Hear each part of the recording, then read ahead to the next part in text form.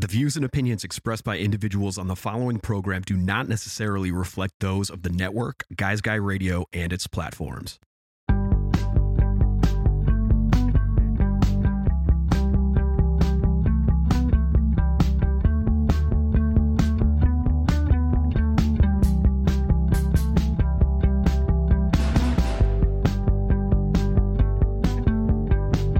It's Guys Guy Radio. Here's your host, Robert Manny.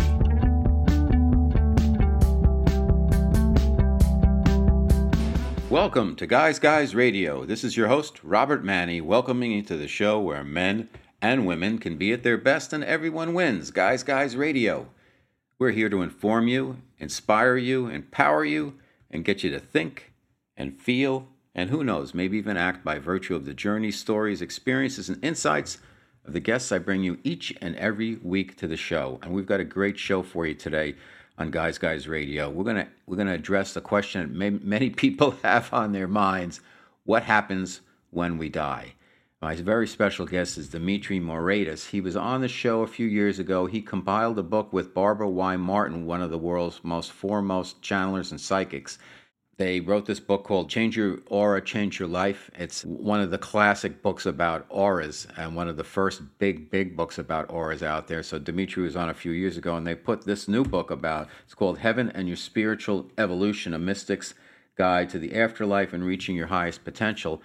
Barbara and Dimitri put this together, and Dimitri's going to come on the show, and we're going to talk about it. We're going to get into, based on Barbara's work and channeling and her psychic work, what happens when we pass. And apparently there's a lot of surprises there. It doesn't sound like there's anything to really be afraid of. I know a lot of people think when they die they're going to get judged bad, good, and they're going to get punished. It doesn't sound like that's really the case, that it's punishment. It's really about how fast can we all raise our frequency and ascend. And based on kind of our behavior here and the 3D dimension and on Earth and how we treat our fellow men and women will determine kind of what level we get to. And then we've got to work our way from there. So it's not punishment, but you've got to work it through. And it sounds like sounds fair to me. It's a metocracy out there in metaphysical land. So have you seen that we're getting into the holiday season? There's a lot of good movies and stuff that come out at this time of year. I just saw the James Bond movie, No Time to Die. I thought it was terrific. I thought it was one of the better ones. I didn't really care for the last two, but this one I thought was a really nice send-off, and there's a big question mark at the end. I won't give it away, and you'll say, well, how are they going to work their way around this for the next Bond movie? But you'll see what I mean. But I think they did a good job on this one. I also just finished watching the whole 8-hour Let It Be documentary about the Beatles, and wow, that was really terrific. I mean, there's the Beatles and the Stones going back to the 60s, the two bands that really have kind of defined the classic rock genre, the British invasion, and they've kind of lasted in their own ways. The Beatles still sell tons of albums. Their songs are timeless and classic and wonderful. And then you've got the Stones, who are like grittier, and they've toured and continue to create new music and continue to deal with all the different fads and trends that have happened with music over the past 50 years, while the Beatles have not existed except for their wonderful catalog of music. And the solo efforts of Paul McCartney and Ringo Starr are still out there, but the Stones are still the Stones. I know they lost Charlie Watts, their beloved drummer, this year, but they're still out there touring. They just finished up a tour, and apparently they're pretty far down the road finishing up a new album that'll come out in time for their 60th anniversary tour and celebration next year. So we've got the Stones there. There's kind of apples and oranges, and then you've got the Beatles. And I think if you watch Let It Be, you'll get a real feel for the dynamic, the interpersonal relationships between the Beatles, the struggles that each one of them had. Paul McCartney is a music machine. The guy's such an incredibly prolific songwriter. His songs are wonderful. John Lennon, he's there with Yoko in this, and I think he really needs her as his muse by his side, and he's very chill, and he's very understanding, and he is kind of like the quiet leader of the Beatles. And then you've got Ringo Starr, who he's perfect drummer for the Beatles. He doesn't say too much, and he gets a lot of direction from his other bandmates, and he never pushes back, but he does a wonderful job drumming, obviously, as his drumming's perfect for the Beatles. And then you've got George Harrison, who had a hard time getting his songs included in the Beatles albums, and it's one of the pressure points for why the Beatles broke up. I think George Harrison really had a lot of good songs and felt like he wasn't getting them showcased enough. I mean, they rejected, I think, All Things Must Pass and a couple of big songs by him that showed up on his All Things Must Pass triple album that came out after the Beatles broke up. But, you think of it this way. Abbey Road, I think, was the last album the Beatles recorded, and that included Something and Here Comes the Sun. So I think George Harrison had music writing chops, and it's just an abundance of talent with the Beatles. So anyhow, if you haven't checked it out, it's really good, really interesting. Obviously, it takes a while, but if you're interested in seeing how the collaborative creative process works from real geniuses who are young and in their prime, the Beatles, it's a real peek behind the curtain, fly in the wall type of view of the Beatles making music, and it was really terrific, and the story was set up to have an emotional payoff at the end when they played their final concert together, and it's just very well done. So anyhow, Guys Radio, now let's move to our next subject. We're going to talk about the afterlife with our special guest, Dimitri Moraitis. Let's get on right now.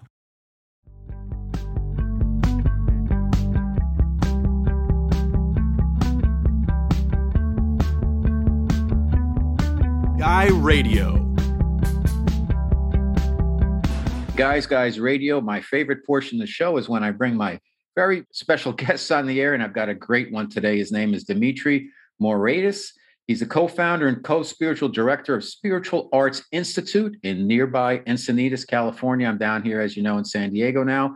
He's a metaphysical teacher, healer, co-author of numerous books, and co-creator of course curriculums with Barbara Y. Martin. Their seminal book, Change Your Aura, Change Your Life, along with Communing with the Divine, Karma and Reincarnation, and the Healing Power of Your Aura. And today we're going to discuss Barbara and Dimitri's latest book, Heaven and Your Spiritual Evolution, A Mystic Guides to the Afterlife and Reaching Your Highest Potential.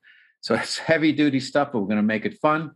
The book has been called an exciting, clairvoyant exploration of life in the hereafter and how the divine world supports you here and now. And it's a treasure trove of mystic wisdom. It's a lot of fun. It's a beautiful book. It's out as of October 13th. Welcome back to Guys Radio, Dimitri Moraitis. Well, hi, Robert. Thank you for having me on your show again. It's a delight. My pleasure. And you guys did a wonderful job with this book. It's really a beautiful book, and it's got a lot of very, very helpful information, particularly for anybody who's on a path of spiritual unfoldment. It explains things very simply and clearly, and it gives you a lot to think about. And there's a lot of meditations and practices in there that I think anybody can benefit from. So I highly endorse this book, Heaven and Your Spiritual Evolution. So let's get right at it. I'm going to start you out with an easy question. Why are we here? And what is the meaning of life? Who am I? What is it all about? What's it all about, Alfie? Yeah. Boy, that's a big question. We all ask that, right? We wonder, well, we know why am I here if I'm going to have, let's say, a family, or I want to have this job, or I have a passion to accomplish something. I want to climb Mount Everest, those kinds of things can. So we have activities and things that we're engaged in. But then when we start to step back and say, well, what's it really all about? And why are we really here? Well, again, you've got a metaphysician on your show. So we take it from the spiritual perspective, and we say the reason we're here is actually spiritual, not physical. The physical is the result of the spiritual activity. And metaphysics would say this is a school. Earth is a school. And like any school, we're here for a certain period of time. We're born, we're going to pass on one day. And the time that we're here is not just random, haphazard experiences, even though sometimes they may feel like that. They're part of a plan, they're part of a design, and they're part of our education. So we would say the point here is to grow spiritually. Is the 3D experience that we're going through necessary for our ascension? Or do some people, quote unquote, I say people, follow a different path of spiritual unfoldment and soul growth in other places, other galaxies, other dimensions, etc.? Well, again, that's a massive question. There's a big movement now, even in the scientific community, to say that the universe is alive. The universe has consciousness. And it's not, we tend to think of life as only, organic, you're alive, but not, the earth is not alive and that kind of thing. And so we have to say that the universe really is alive, and it is populated in different dimensions with life evolving and developing and growing. But to go back to your first question, we have to come here in physical life to learn. Because, like that song, if you can make it here, you can make it anywhere. We have to show that we can accomplish the things with the challenges of physical life here. And that means we've truly learned it. So yes, that means don't run away from the challenges of life. Don't run away from the opportunities of life. They're all part of your growing experiences. And what you want is you want to glean the wisdom that the experiences are offering. We go through a lot of experiences in life, and then ultimately we pass. What happens when we pass? Okay, so another easy question. Yeah, you go right. So of course, the question many ask, is there life beyond the physical veil? Does consciousness die with the body? And metaphysics would say, no, we are not our body. We inhabit a body. The consciousness is inhabiting this body. And when the body does go dust to dust, the consciousness, the soul, will go on. And it will go to what we call the other side, where it will gather up, kind of assimilate the experiences that it got down here, gather more experiences there, and then come for another lap on Earth, because we teach in metaphysics that you reincarnate. You really do. You do come back again. Like grade school. If we are constantly recycling lives, then what is that process, and what are the rules for determining where we're born, either on Earth or someplace else, and how do we determine what we need to learn in each incarnation? Well, the way to think of it again is a little bit like each incarnation, each life is like a grade in school. So there's an overall curriculum that we have to learn from our first steps into physical life to the time that we call it spiritually mature. The East Indian philosophies call the reincarnation the cycle of necessity. You have to reincarnate, but then we're trying to get off the wheel. We're trying to get off the reincarnating cycle. And we do that through the process of evolution. So every life is an opportunity to learn different facets. You're learning something in this life. Your previous life, you were bringing maybe other talents and skills. In your future life, you'll be bringing other talents and skills. And eventually you're going to accumulate it all into this beautiful spiritual mastery, spiritual maturity, where you have not just developed one part of your nature, but all parts of your nature. Dimitri, are people rewarded for their good deeds and punished for their bad actions? Yeah, that's a human thinking. Am I going to get that gold star because I've been so good, or am I going to get the dunce cap because I've been so smart? The way to think of it more is like attracting like. You are going to receive, shall we say, in the hereafter, what you've earned through the light you've earned, not because you've been good or bad. But the point is, if I'm living just a terrible life, I'm not building up a lot of spiritual power, and I'm not contributing to life. I'm kind of causing problems.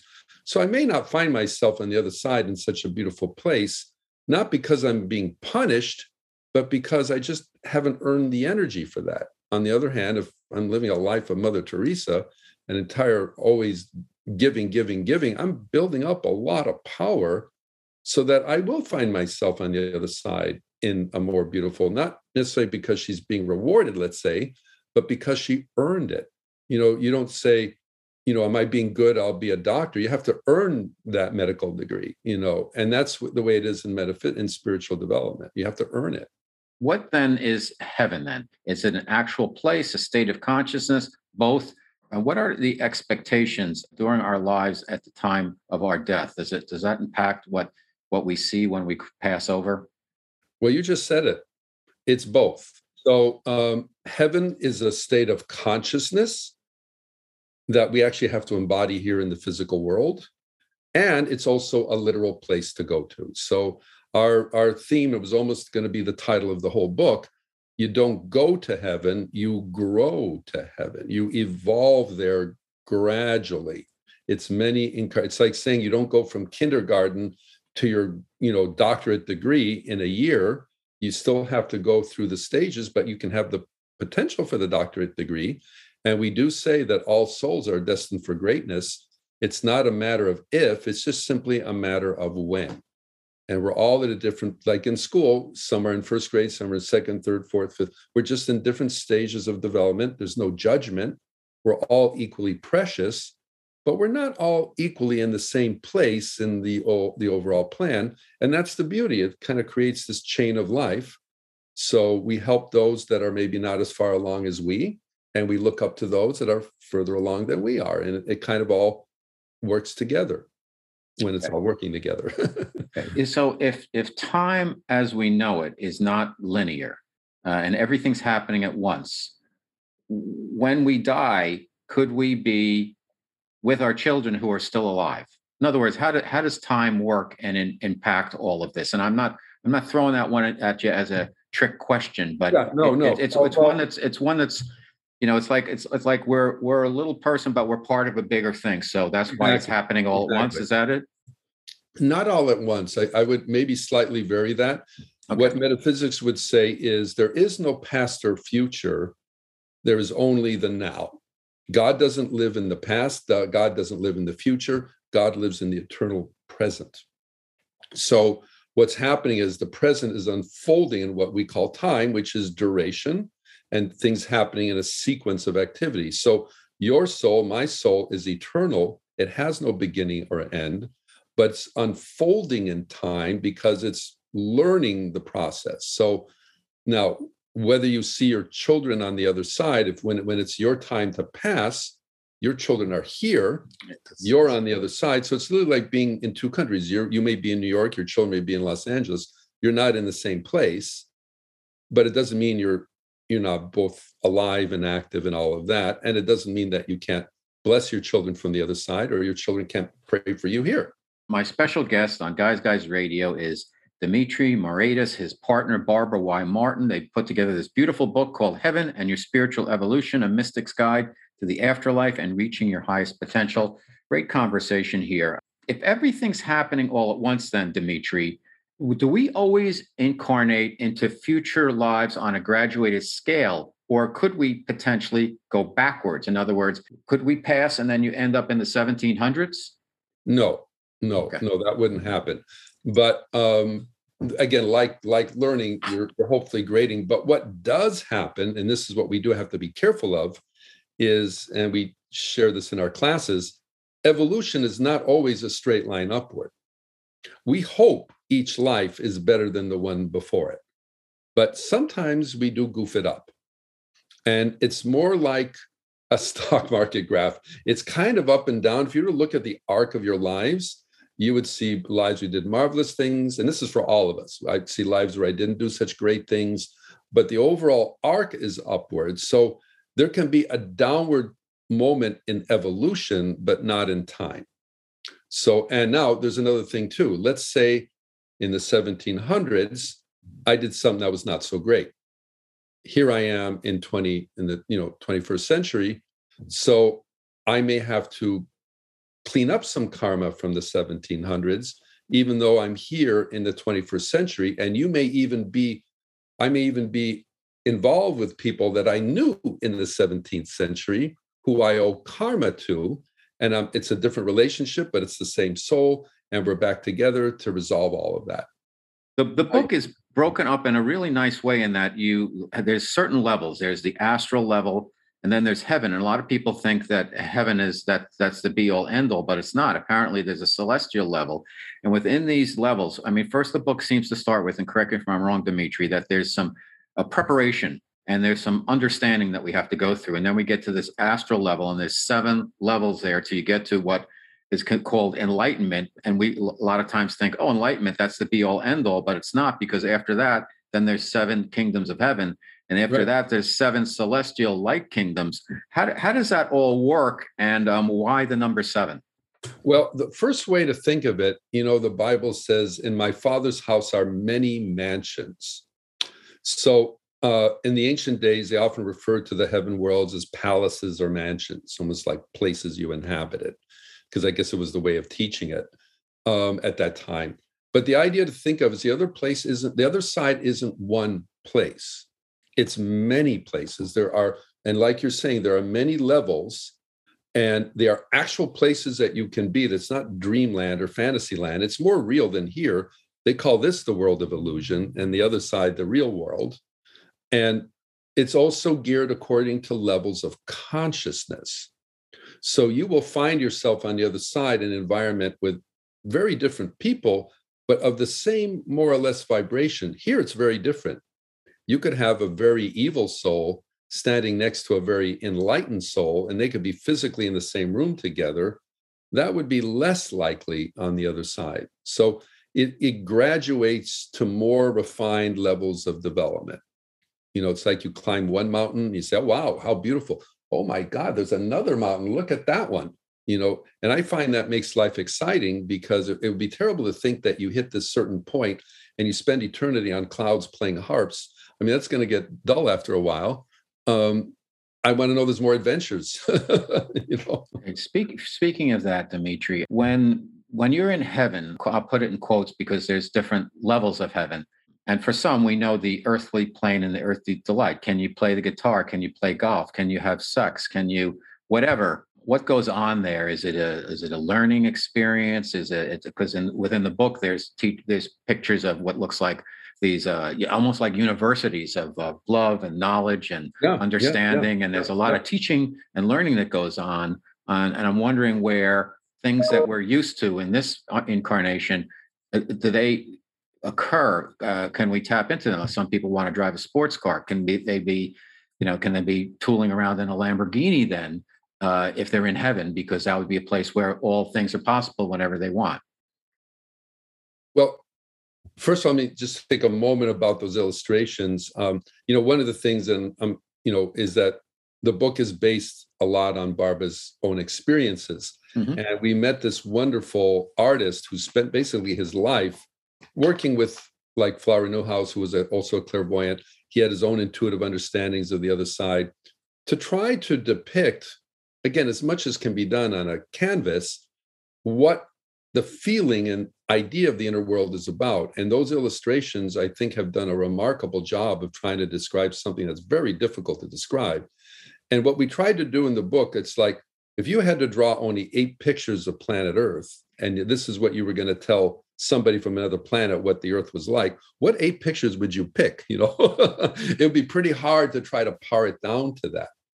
So what we did is we tried to show the stages of development. So each plane, each dimension of life is a different stage of development. But to answer your initial question, the other side is actually, there are dimensions of the other side, especially in the astral, that are very familiar. It would be very disconcerting if we crossed over to a place that we couldn't relate to. We'd feel so disjointed, we wouldn't be able to function. As a matter of fact, there are dimensions on the other side that are so much like Earth. When people cross over who have no thought of any of this, they don't even think they've died. They say, wait a minute, I'm seeing you, I'm talking to you, you're talking to me, I'm not dead. And when they realize they're not where they think they are, they can go into kind of a shock for a while to adjust to their thinking. So the other thing I would say is, and this is a big point in the book, because somebody say, okay, it's great that we have these worlds, but what about today? I'm not dying today, hopefully. So is this something I should think about when it's my time to cross over? No. Every great idea, every invention, the car, all of that came from inspiration from the inner worlds. The inner worlds are the source of inspiration. So we want to connect with those inner worlds now, because that's where we're getting our ideas. So yes, everything here was first essentially designed there. I'm not saying you're running around in Lamborghinis on the other side, but the idea of the car was created there first. And then the inventors here came up with the idea. So it's all there out it's in our field. Everything exists actually in our field. We just have to learn while we're here how to kind of access it and tap into it. Exactly. Everything. Okay. Well, and especially what you need to do. Let's say you have special things, Robert, that you have to accomplish in this life that maybe you prepared for before you began your incarnation. And now you've got to make sure you're tapping those things, because, I mean, you and I may not come up with the next theory of relativity, but we're going to come up with something else. But Einstein, that was part of his mission to bring that through. So, Dimitri, how can then people find their kind of soul purpose, what they're here for. Because sometimes, you get a voice in your head and you really listen to it and you learn to trust it. Sometimes it just seems like noise, and then after a while you get answers very quickly, and the process speeds up. Right. But for a lot of people, they're wondering, like, am I just talking to myself? And how do you really connect with your keeper of the threshold and your guardian angels and those entities that are apparently out there helping us all the time? How do we make those connections? Well, you just kind of said it. You just started to say it's a process. You have to learn to quiet the noise in the head with genuine intuition and inspiration. And you have to think of it as almost like two different radio stations. You have to tune in, and they're not the same vibration. Now, if I really want something, I'm going to listen to myself, right? But if I'm thinking, well, what's the best thing to do, then I may actually start to hear that inner voice and apply it. Now, it does help to do what we call meditation and prayer. Your ability, your practice, I should say, of stepping away from life temporarily, active life, and getting into the inner you through the meditative practice helps you to tune in to the inner part of you. And meditation is the foundation of everything that we do. You mentioned the Change Your Aura book. That is the meditation book, Meditate with Divine Light. This book is telling the world now who we are. We're a spiritual growth organization, but we definitely recommend anybody on the path. Meditation and prayer are essential to get more in tune with that inner part of you. A couple of questions about auras, because Dimitri, you and Barbara Y. Martin put together that wonderful book, Change Your Aura, Change Your Life. And can you see auras? I'm learning that skill. Now. Barbara's the master at it. Okay. Now, but I want to say too, and I really want to celebrate her a little bit, because really this is her celebration. She at 3 years old, she started to see energies, and her clairvoyant skills started to open up. But she didn't understand exactly what she was seeing. She said, I knew I was attracted to people who had beautiful colors and energies, and detracted if they didn't. But it wasn't until she was about 11 that she met somebody who could also have these mystic skills, and even told her what the word was. Oh, you can see the aura. And Barbara's mouth job that's what it's called. This is the Depression era now. We're talking stuff, period, right? And then started teaching her how to interpret. Exactly, you have maybe an emerald green around you. What does that mean? Then wasn't until her 20s that she met another great soul that started to teach her how to become a teacher. So what I say is, she was seeing auras at 3 years old. And by the way, not just little splashes of color, I'm talking about auras. And then at 11, got her first training, again in her 20s, but wasn't teaching to almost her 40s. So it's this very gradual process of not only being clairvoyant, but being a trained clairvoyant. And now you're really asking the question, can you learn it? Because I was not born with the gift of seeing auras, but it is something that can be learned, but it is a byproduct of your spiritual development. So as you're developing yourself spiritually, those mystic talents start to awaken. And yes, Barbara's helping me with that right now, so I can carry the torch. I'm not saying I'm going to be her, but to carry the torch, beyond her tenure. And that's the plan, to keep the tradition going. My very special guest, Dimitri Moraitis, the book Heaven and Your Spiritual Evolution. I'm loving this conversation. Dimitri, what are some of the pitfalls that stop people in their spiritual progression? And what's the significance of these pitfalls? And how do you work with white light when spirit or energy beings come to you and you ask? It's kind of a separate question, but work with me on this. When entities show up, we're taught to ask them, do you come from the divine white light? So I guess the pitfalls are connected to these negative energies that are out there. How do we navigate that stuff? Oh, wow. You're bringing up a section of the book where we talk about the pitfalls of the past. Yes. And it's a difficult subject because, look, like anything in life, not everything labeled spiritual is in fact spiritual.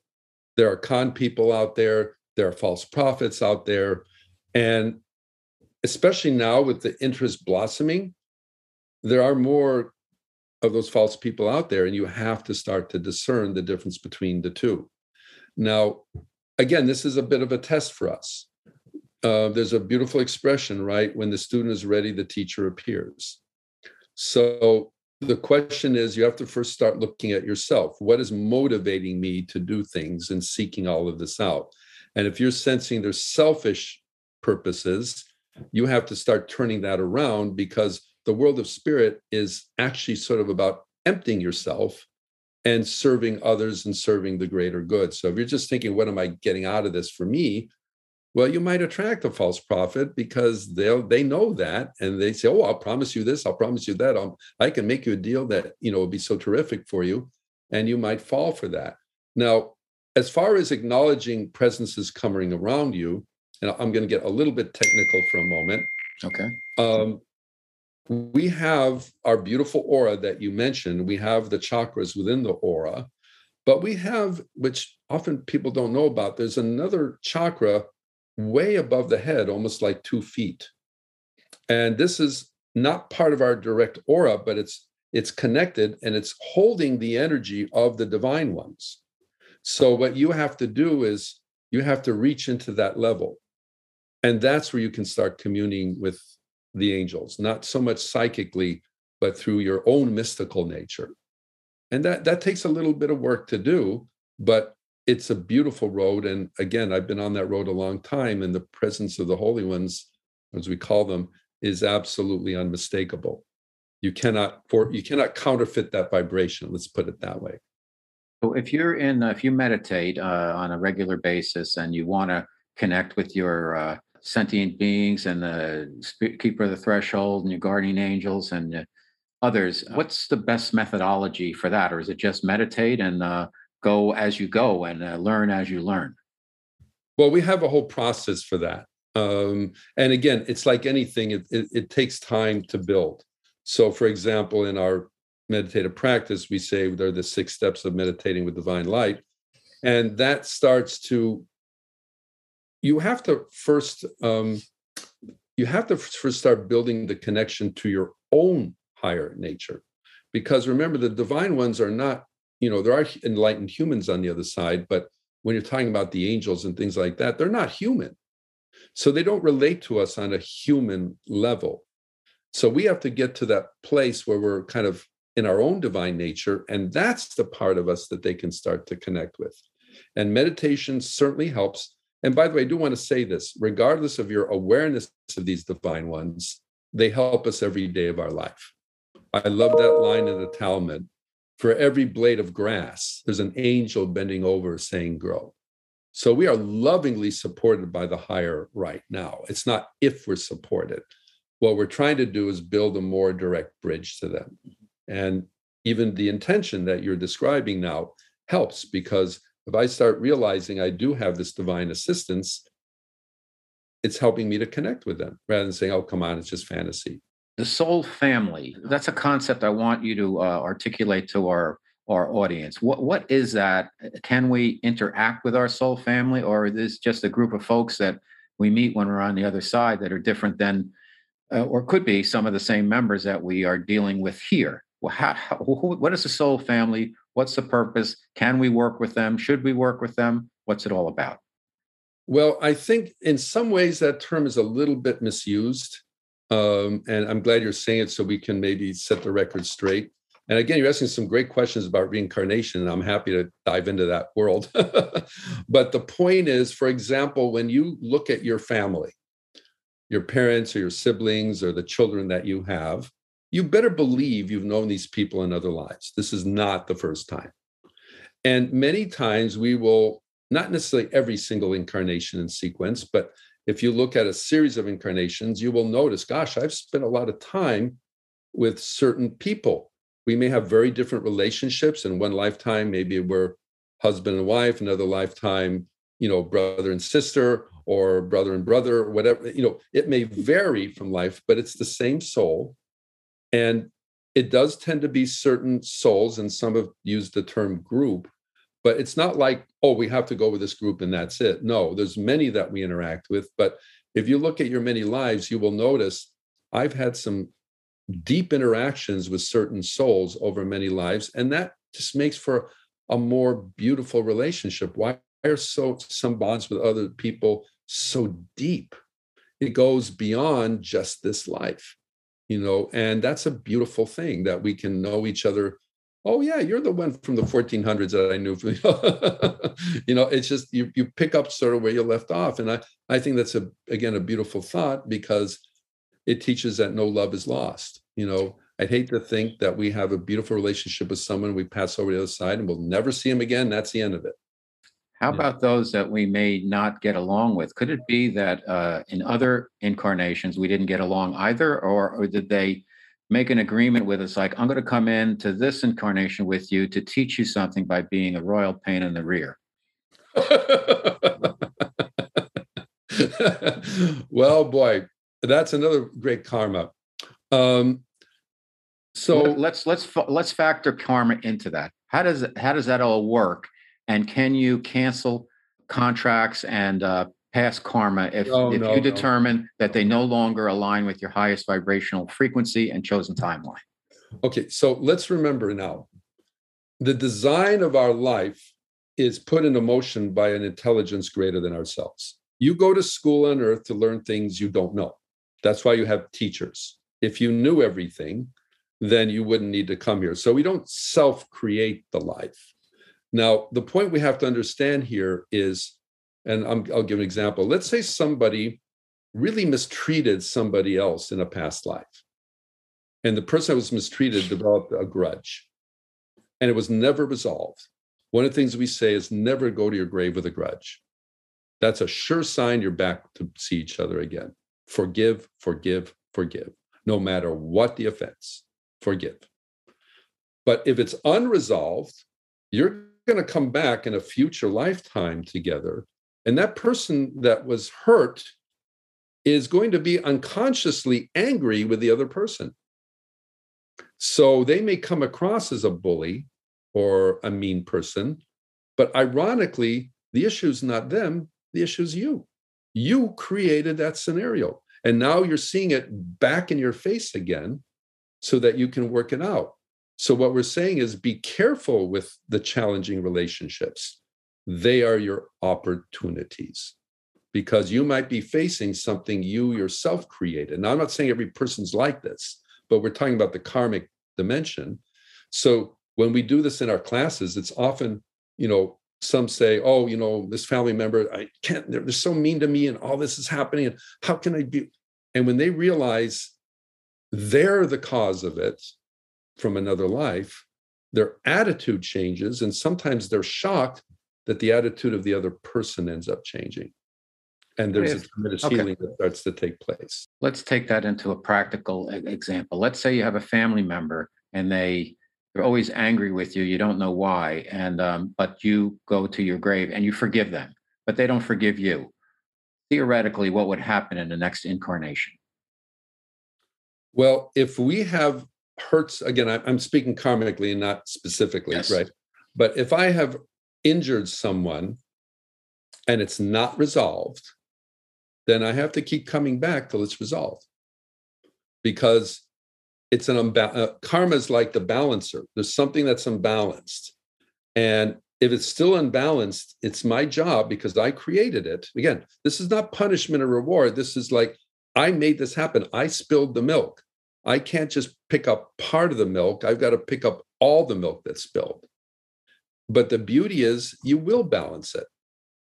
And what you want to not do is be reactive, because what happens is we tend to say, oh, I'll never have anything to do with you, when really, you really need to have something to do with them. So the point is, be very, of all the karmas to watch out for, in some ways, watch your relationship ones the most, because it's not easy bringing people together to work things out.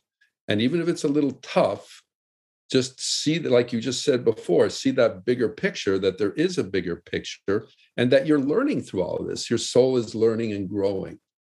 And you may be surprised at how things work out. When you're planning your return to another incarnation, what are some of the factors? I know there's certain lessons to learn, but why can somebody come back as Derek Jeter or Mick Jagger, and other people come back as somebody who cleans out the latrines or whatever? How does? Well, we've all had those lifetimes of cleaning out the latrines, all right? No one escapes those jobs, all right? Including the Mick Jaggers and the other, okay? So again, if you look at the full picture of it, we have done it all. We've been, the rich, the poor, the smart, the dumb, the woman, the male. We've done it all. We've been all the religion, the religions, all the races of the world. You look at the scope of it. I like to refer to acting in this. I used to do some acting years ago. And, a good actor wants to play a variety of roles because it deepens their skill and understanding of humanity as an actor. If you're always playing the same role, you get a little one-dimensional. So if certain musicians, let's take a Beethoven, he built that over lifetimes. He didn't just come in as Beethoven. Mozart didn't just come in as Mozart. They earned that through many incarnations. Barbara, you asked Barbara, well, can I be clairvoyant like you? And she would say, yes, but, I spent lifetimes building this up. It wasn't just today, in this life. So we come in with the strengths and talents that we've earned from our past things. And that's why not only do you want to work on the blemishes of your life, you want to work on the talents. If you have a natural talent for something, are you ignoring it? Because that didn't just happen. Are you utilizing your skills to the fullness, not just sort of, but to the fullness of it? How can people balance the practicalities of dealing with our 3D lives and our obligations versus wanting to work on our spiritual path? Like some people, I was talking to somebody the other day, they weren't sure what they should do. They're not working right now by choice, very highly educated person. And I said, well, what do you want? What's your plan? I don't know. I'm getting all these downloads on different things. And I'm like, okay, cool. But but at a certain point, you have to pay your monthly bill. Right. How do people who are on this spiritual path and things start to accelerate, how do they best manage that? Because I think that's happening with a lot of folks now. Yeah. They're like, I don't know if I wanted, people are leaving their jobs. People are moving out of the cities. Right. People are saying, this is just nonsense here. How can people, what's the best way for people to navigate all these changes? Well, I think you're hitting on a very important point. It is a resetting time. It is a changing of the era. It's not just we went through a pandemic.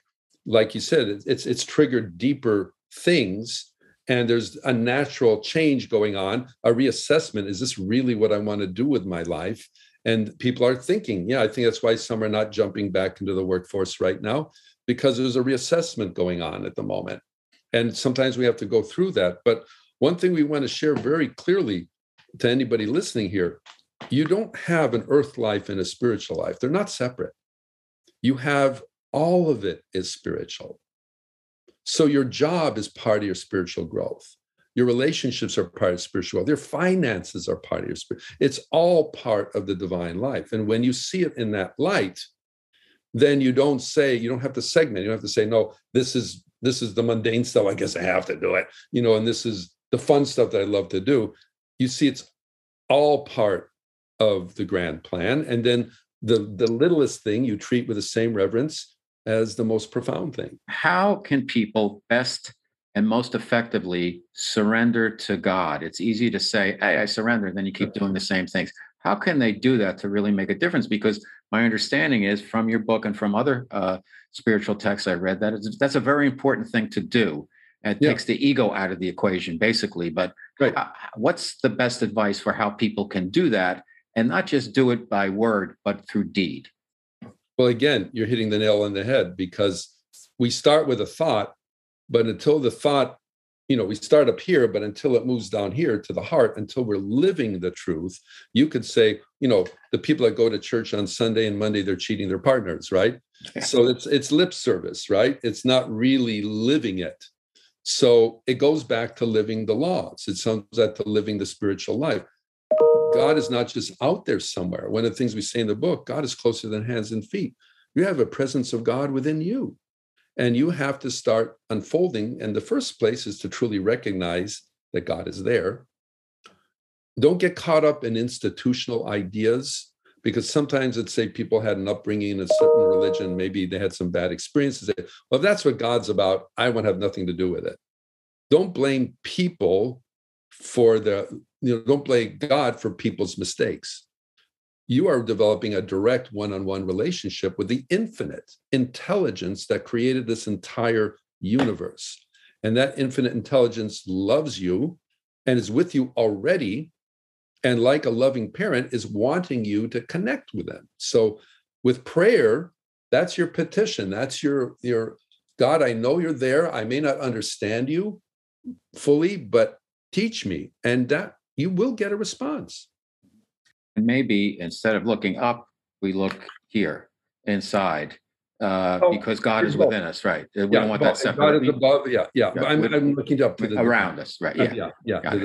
Okay, fantastic. Well, listen, great chat, and learned so much here. Heaven and Your Spiritual Evolution: A Mystic's Guide to the Afterlife and Reaching Your Highest Potential. The book is by Dimitri Moriadis and Barbara Y. Martin. And I want you to tell everybody where they can learn more about you and Barbara and your teachings. But what does Barbara have to say about what's going on now? And is the outlook positive? We have the Spiritual Arts Institute, our nonprofit organization, and like you mentioned, Encinitas, California, but we teach globally via the internet. We've been doing that since 2006. So we were doing video long before the pandemic era. So we've really kind of honed it down. We have classes and workshops. You can go to spiritualarts.org. Again, it's Spiritual Arts Institute. And the reason we created the nonprofit is to give a home for these teachings. They're so encyclopedic. There's so much to learn that it's not just a quick 6-week class. We have programs at various levels, and also just this beautiful community of people. One of the most exciting things of all of this is you're working with other people that are on their journey too. And you're sharing an intimacy that, they say the ties of blood run deep, but the ties of spirit run deeper.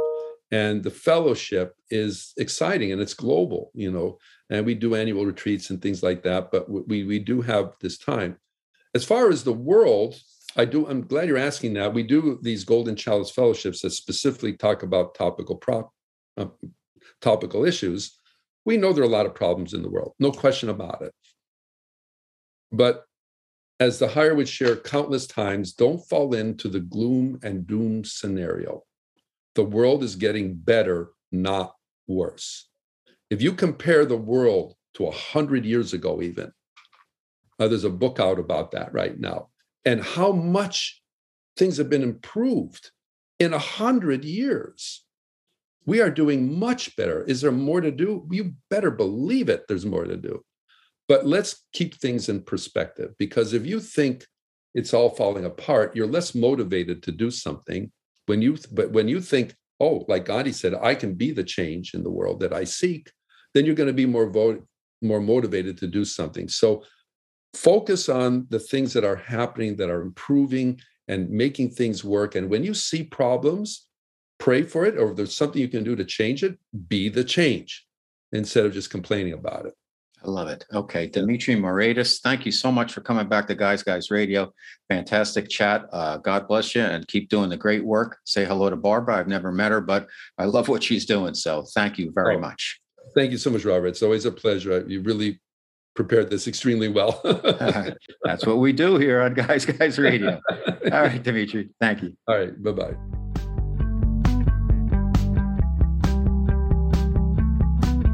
It's Guys Radio.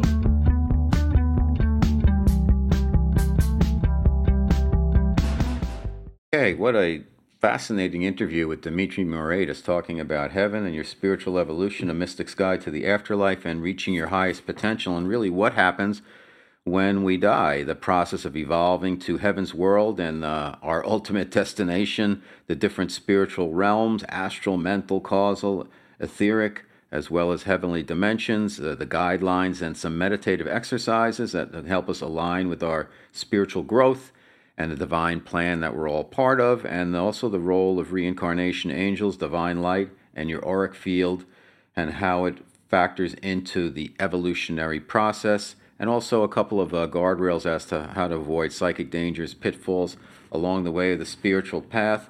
Barbara Y. Martin and Dimitri put together this wonderful, wonderful book. And what did we learn? I think we learned that there's nothing to be afraid of when you pass. It sounds like, according to Barbara's channeling, that and their clairvoyant practices, that there's different levels, and we go to the level we are supposed to go to, and when we keep learning, and maybe we come back to Earth, maybe we go someplace else, but it sounds like there's a recycling of souls, and it's all headed in the same direction, and that is to become one with the universal God and universal energy, and that we're all connected and we're all together, and it's all about the love. And when you pass, you're going to feel a lot of love. I think you've got to have love in your heart, though, to really feel that. If you think the world's a terrible place and you're filled with anger and hate, maybe when you cross over, it's not going to be that pleasantness of an experience initially, but ultimately, we are surrounded by our guides, and if you keep an open mind and you believe and you're filled with gratitude, good things can happen. I'm an optimist, and I think that despite all the crazy things happening in the world right now, and the fact that it feels so dysfunctional, that if you continue to love, you continue to live a more heart-centered life, you continue to do your best to improve yourself, to serve mankind, to support your family, to love your brothers and sisters out there, and do the best you can, I think we can make the world a better place. I think it's doable. It's not all doom and gloom, so don't take all that information that they give you in mainstream media and to make you afraid. Don't be afraid. There's a lot of love, and there's a lot of good people out there. So anyhow, you can say I'm Pollyanna for feeling that way, but I just believe that there's a lot of good things that we can do, and I'm an optimist about the future. And you know what? Every single one of my metaphysical and spiritual teachers, metaphysical guests and spiritual teachers that I've interviewed on the show, to a person, when I ask them, are you optimistic about the future? They all say yes. So Guys Radio, we're here every Wednesday evening at 8 p.m. Pacific time on KCAA, terrestrial radio here in Southern California, 102.3, 106.5 FM, 1050 AM. Once again, 8 p.m. Pacific time, Wednesday evenings, prime time. We're also on a replay Sundays at 6 p.m. Pacific time. My podcast, the Guys Radio podcast, launches every Thursday on over 30 global platforms. You can listen to the show wherever you consume your podcasts. And also, we have a new YouTube channel, Robert Manny, Guys TV. And what I would ask you to do, if you enjoy the content and the guests I bring you each and every week, please subscribe to the show, to the YouTube, and to Apple for the podcast, or wherever else you sign up for your podcast, because it really makes a difference. And we've got a lot of great shows coming up. We're heading towards our 500th show. We've got about 10 to go, 9 to go maybe now, and very excited about that. So thank you so much. You can also catch me on my website, Robert Manny, MANNI.com. I've got over 300 blog posts about life, love, the pursuit of happiness, all kinds of stuff on there. We've got videos, we've got news. You can also download 3 free chapters to my novel, the source material for everything Guys Guy. It's called The Guys Guide to Love. And again, it's a novel, it's a story, but it's about 2 guys in advertising competing for love, sex, power, and money. It's been deemed the male successor to Sex and the City. Women seem to have a lot of fun with it, and guys like it because there's not too many books in this genre that guys are willing to read, but they say, hey, this really captures who we are.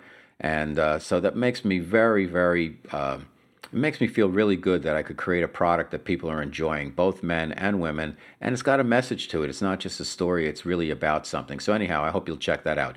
Okay, I'm here once again every week. You can catch me on social media throughout the week. I post a lot of stuff, but I love doing the show. We've got a lot more ahead of us, and I hope you stay safe and healthy and wise this holiday season. I'm going to see you again next week, and as I always like to say, guys, finish first.